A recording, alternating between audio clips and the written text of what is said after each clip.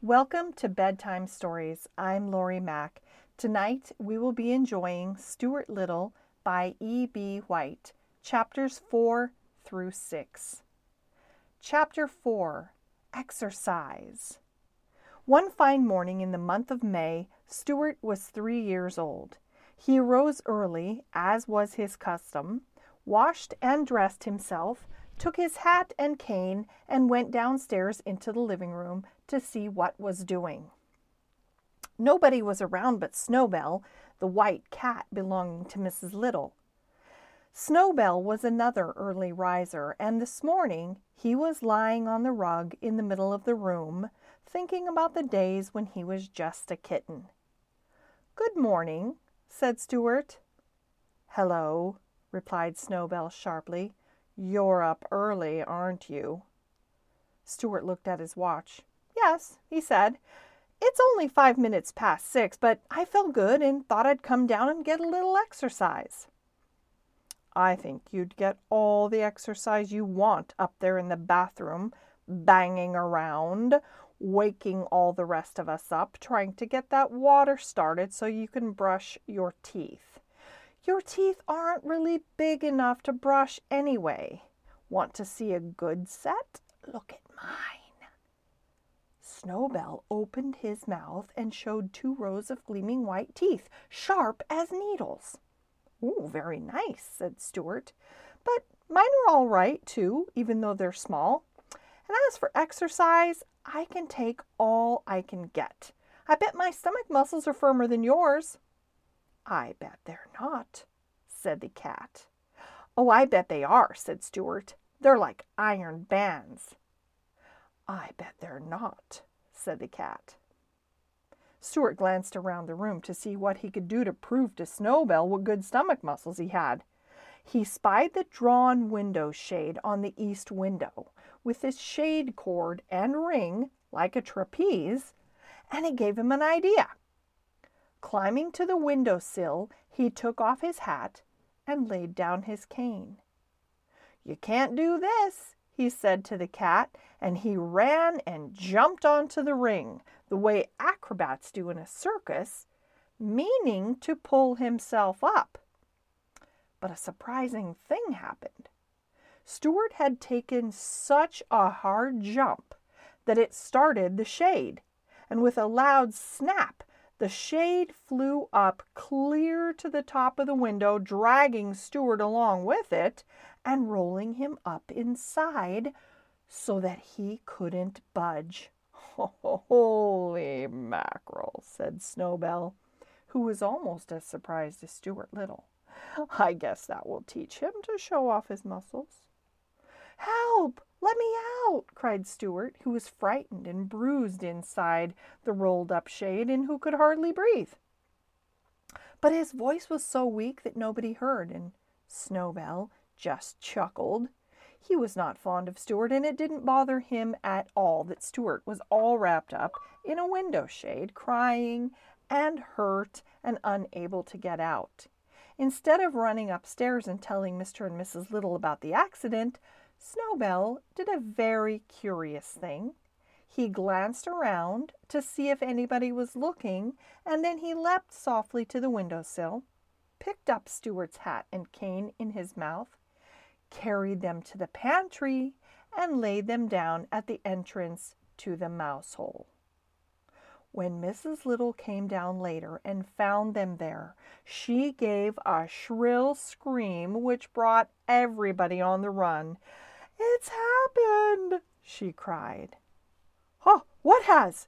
asked her husband. "Stuart is down the mouse hole." Chapter 5, Rescued. George was in favor of ripping up the pantry floor. He ran and got his hammer, his screwdriver, and an ice pick. "I'll have this old floor up in double quick time," he said, inserting his screwdriver under the edge of the first board and giving it a good, vigorous pry. "We will not rip up this floor until we have had a good search," announced Mr. Little. "And that's final, George. You can put that hammer away where you got it." "Oh, all right," said George. "I see that nobody in this house cares anything about Stuart but me." Mrs. Little began to cry. "Oh, my poor little son," she said. "I know he'll get wedged somewhere." "Just because you can't travel comfortably in a mouse hole doesn't mean that it isn't a perfectly suitable place for Stuart," said Mr. Little. "Just don't get yourself all worked up." "Well, maybe we ought to lower some food to him," suggested George. "That's what the state police did when a man got stuck in a cave." George darted into the kitchen and came running back with a dish of applesauce. "We can pour some of this in and it'll run down to where he is." George spooned out a bit of the applesauce and started to poke it into the hole. "Stop that!"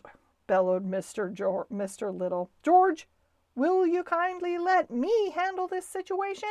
Put that applesauce away immediately." Mr. Little glared fiercely at George. "I was just trying to help my little brother," said George, shaking his head as he carried the sauce back to the kitchen. "Let's all call to Stuart," suggested Mrs. Little. "It is quite possible that the mouse hole branches and twists about and that he has simply lost his way." "Very well," said Mr. Little. "I will count 3 and then we will all call, and then we will all keep perfectly quiet for 3 seconds, listening for the answer." And he took out his watch. Mr. and Mrs. Little and George got down on their hands and knees and put their mouths as close as possible to the mouse hole. Then they all called, "Stuart!" And then they all kept perfectly still for 3 seconds. Stuart, from his cramped position inside the rolled-up shade, heard them yelling in the pantry and called back, "Here I am!" But he had such a weak voice and was so far inside the shade that the other members of the family did not hear his answering cry. "Again," said Mr. Little. "1, 2, 3, Stuart!" It was no use. No answer was heard. Mrs. Little went up to her bedroom, lay down and sobbed. Mr. Little went to the telephone and called up the Bureau of Missing Persons, but when the man asked for a description of Stuart and was told that he was only 2 inches high, he hung up in disgust. George, meantime, went down to the cellar and hunted around to see if he could find the other entrance to the mouse hole. He moved a great many trunks, suitcases, flower pots, baskets, boxes, and broken chairs from one end of the cellar to the other in order to get at the section of wall which he thought was likeliest, but he found no hole. He did, however, come across an old discarded rowing machine of Mr. Little's and, becoming interested in this, carried it upstairs with some difficulty and spent the rest of the morning rowing. When lunchtime came, everybody had completely forgotten about breakfast. All 3 sat down to lamb stew, which Mrs. Little had prepared, but it was a sad meal, each one trying not to stare at the small empty chair which Stuart always occupied right next to Mrs. Little's glass of water. No one could eat, so great was the sorrow. George ate a bit of dessert, but nothing else.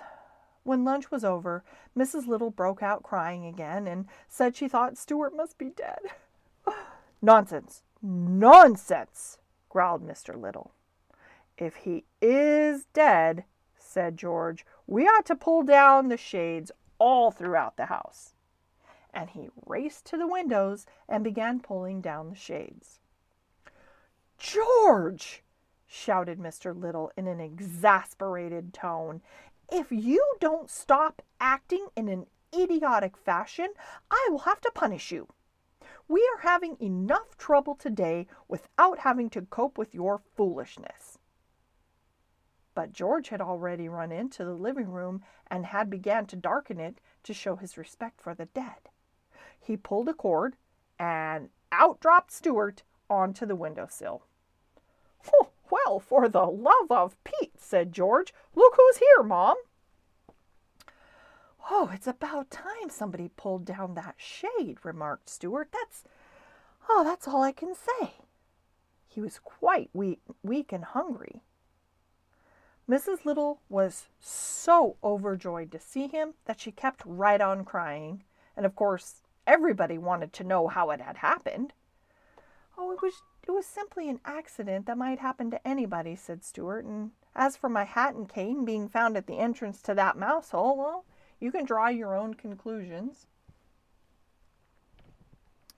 Chapter 6. A Fair Breeze.